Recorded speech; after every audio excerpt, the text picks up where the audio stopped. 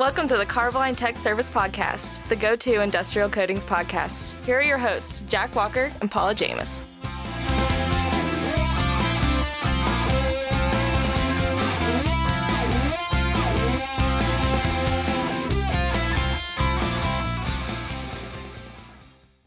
Welcome to the Carboline Tech Service Podcast. I'm Jack Walker. With me, as always, is the director himself, Mr. Paul.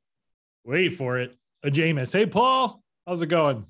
You know, I've actually run into people who, they're in the industry, so it's not surprising that they listen to our podcast, but have actually brought up please tell me you have a middle name that starts with a W, or was that your experience at Coatings Plus? Did you become Wait for it? Is that your new nickname? I think it might be. Anyway, we actually are continuing our series on specifications today, and we're having Kevin Kipp on. Kevin Kipp, we'll introduce him, but he's with Hartig Industrial, and Hartig Industrial is a contractor that focuses on the food and beverage, pharmaceutical, and industrial manufacturing markets. If you go and see them on LinkedIn, you'll see lots of beautiful, beautiful floors. So anyway, we wanted to know what's important to Hartig Industrial and contractors when they are looking at a specification. So here's our interview with Kevin Kipp. Joining us this week on the Carboline Tech Service Podcast is Kevin Kipp. Kevin is the co-owner of Hartig Industrial Services. He also serves as a senior project manager. Hey, Kevin, welcome to the show. Hey, Jack. Paul, how's it going? Good, Kevin. How you doing? I'm good. Just hammering through paperwork today, taking a nice little break to talk to you guys. So we've been doing a series on specifications, and this is the next episode in that series. And we wanted to take a look at the different angles that anybody could come at from a specification. So we thought it would be valuable to have Kevin on to talk about what's important to a contractor when they are looking at a specification. And I think that comes across in several different stages during the job. So I think we start at the beginning. Kevin, you receive a specification and you read it and you have to make a bid. So as you're looking at that specification, what's the most important part to you? So as a contractor, it's a little bit different than my background, right? I've got an ACE and SSPC inspector background, sold technically for Carboline in the past. So, I had to kind of change gears when looking at specifications. Now I look at how is this going to impact me as the contractor, from a standpoint of taking the ink on the paper and turning it into an executable project. So I'm looking at a lot of different things throughout the phases of a specification in regards to quality control, inspection, the products, and how is that going to impact my bid? So in most situations, I flip straight to the product section. This will give me a quick snapshot of the entire job and see if it is a feasible project for us as a contractor to pursue. Once we've understood that the materials make sense for the scope and it's something we're comfortable with looking at, I'll then start matching up the specification to the finish schedule to make sure there's no ambiguities or any differences between what is actually marked on the drawings and in the specification. That's a great perspective to take with it. That's kind of the same thing that we do from a technical service side is, we jump right to the products. What's there? How are they being used? Do we agree with the way that they're being used? So a little bit of your paint background comes out in your approach to it. Oh, absolutely. Yeah. I'd say that the years that I spent selling coatings and reading through specifications and trying to change specs mainly, that was kind of like my number one job as a salesperson was, how do I get the best product in here? How do I get this contractor, this company out? I kind of look at the same way as a contractor is this the best product for the project? Does it make sense? And if it doesn't, that's when we start the substitution process, start working with manufacturers that are listed or not listed to get them involved in the project and ensure that the owner is getting the absolute best system for their environment, for their use. One of the struggles I see with specifications is the typical copy and paste. Materials are old, thicknesses are wrong. All these things just don't meet the needs of the project. So that's really where, as a contractor, if it's gotten to me and it's wrong, we really need to put our best foot forward to get the specification reviewed and look at how we can fix this for the customer. Absolutely. And, that's something that I think that the engineers don't actually think about all the time is the execution part of the product and how it goes in and what the requirements are for the job. So sometimes that'll help drive your product as well, is that execution part, the time that you have to do it. I know that Hardig specializes a lot in installing resinous flooring. So there's a lot of specifics there as far as execution.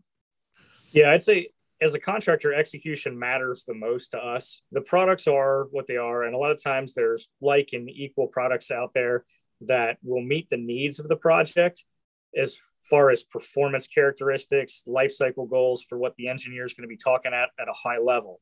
What they really don't think about is, can the contractor do this? Can we put that product down in the environment that we're being given? A lot of times there's products that are being specified that have windows of 50 to 90 degrees. Well, when we are in the job site in a food and beverage facility and it's wet, and it's cold, it doesn't work, right? So a lot of times I feel like the problem with a specification is they're not always taking into consideration what the environment that the contractor is going to be given to install that product is actually going to be. And so, yeah, that is obviously taken into consideration in the bid stage, but obviously as you're doing the work, right? It lays out exactly the order and things like that you have to do your install. So I was going to ask this later, but it kind of naturally leads into it. I think, especially when you're dealing with the kinds of projects that have the kinds of specifications that we're talking about, it's really important that you hire a quality contractor, a contractor that is experienced in these types of situations, because some of these specifications are like 200 pages long. If you gave it to any Tom, Dick, or Harry, they'd be completely lost. So could you talk about that for a second?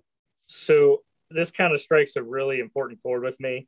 When it comes to specifications and projects, I get on a soapbox and I talk all the time about contractor selection.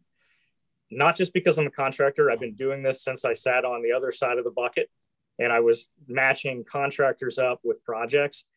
It's really important to make sure that the right contractor is bidding the right work, right?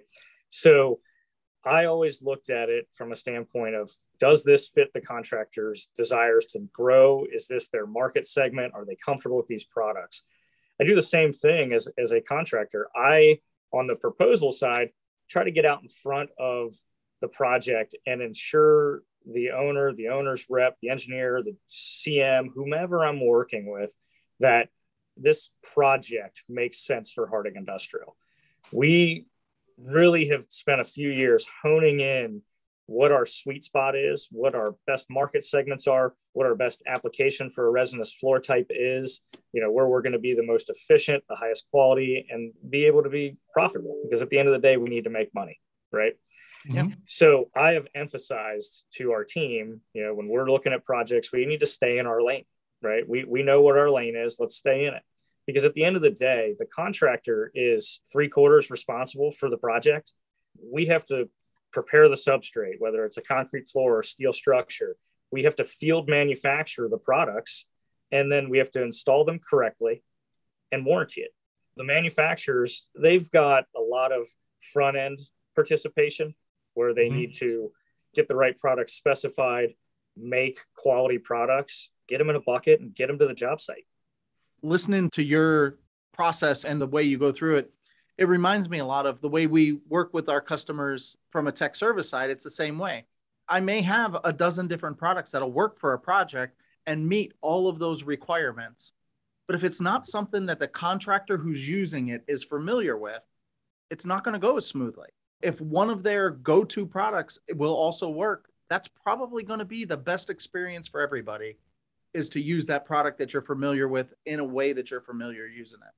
Yeah, I harp on that with customers all the time because they'll ask us if we could install this. Well, if I can find something that's like and similar in characteristics and that we're comfortable with it, I'm going to guide that customer or owner to that installation or product because I know that we can give them a successful project and execute a great result for them. Coming from my days with Carboline, I completely agree with you. I think your tech service group does a great job of matching contractors with their competencies and product line. And the best part is They're not afraid to say no. Carboline reps have never been afraid to say no to a contractor when they know that it's going to end bad. I've had to do it. And it's not always a fun conversation, but it's a conversation that needs to be had to protect the manufacturer, to protect the contractor's reputation, and to protect the owner from having an issue. It's all about scale of complexity, right? Some products are significantly harder than others. And we're even seeing this bleed over into some of the commercial world too, where they're really struggling to find qualified contractors to do the work. And actually, I can say for a fact that the industry, at least the standard creating industry, is looking for a way to solve that problem. For resinous flooring over in Europe, they have FERFA, right? FERFA has developed all these standards, and they've got training protocols and levels of skill sets for contractors. That's something that I'm really passionate about. And it's something that I've wanted to be part of here in the US, is developing a set of standards for a resinous flooring contractor, because it's not out there. You know, we're reliant on the manufacturers policing what products can be sold and who they can sell it to. And while some are better at it than others, there are a lot of people out there just saying, hey, here you go, A, B, let's see what you can do. And it's really given contractors that have invested in training and equipment and things like we have a bad name when you're going out to an architect or an engineer that has had a resinous flooring contractor install integral code base that had no business installing integral code base. If I said to you that every one of my guys in the field is 100% proficient at integral code base, I'd be lying to you. There are guys that aren't out there that they're not allowed to touch a trowel, you know, until they're ready. And that's how we manage quality, you know, is we self-police it. We do put our guys through training. We're in the process of working internally on building a completely new training program. Before the merger of AMP, we had started sending a lot of our foremen to become certified concrete coatings inspectors. And I'll tell you that has made the world of a difference, because they're paying attention to specifications. They're paying attention to technical data sheets, and they're ensuring that their environmental conditions work with what the manufacturer is requiring or what the specification execution documents are requiring. Absolutely. I mean, I think I've harped on this before, specifically when we talk about concrete. It is very important that you have the right contractor. Anything can and will go wrong when you're coating concrete, and it is important that you have the guys that know what they're doing. That being said, and kind of rounding back around to specifications, you know, we talk about all this stuff, the bid happens, you get the job, you know, the execution, and still in a kind of a sense of redundancy, there's usually a pre-job conference that the contractor, the engineer, the owner, everybody takes part of it. And it's really a review of the spec and clarification. Can you talk about that meeting and how important that is when you're working on a specified job? Yeah, so a pre-job conference can be either a very, very fruitful meeting, or it can be a deer in the headlights meeting, right? You can have completely different results based on how prepared both sides of the project are, right? If you have loose specifications and expectations that are kind of unclear, the pre-job conference can be really difficult, because there's understandings that need to happen. You know, people need to understand what the overall expectation is, the texture of a floor or the film thickness of this project on steel.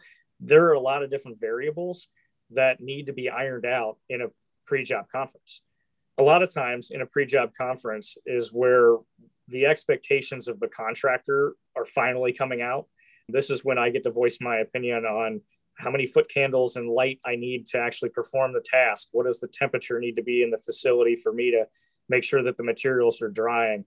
And all these things, they're spelled out in my bid and my proposal, but let's face it, it's not always read.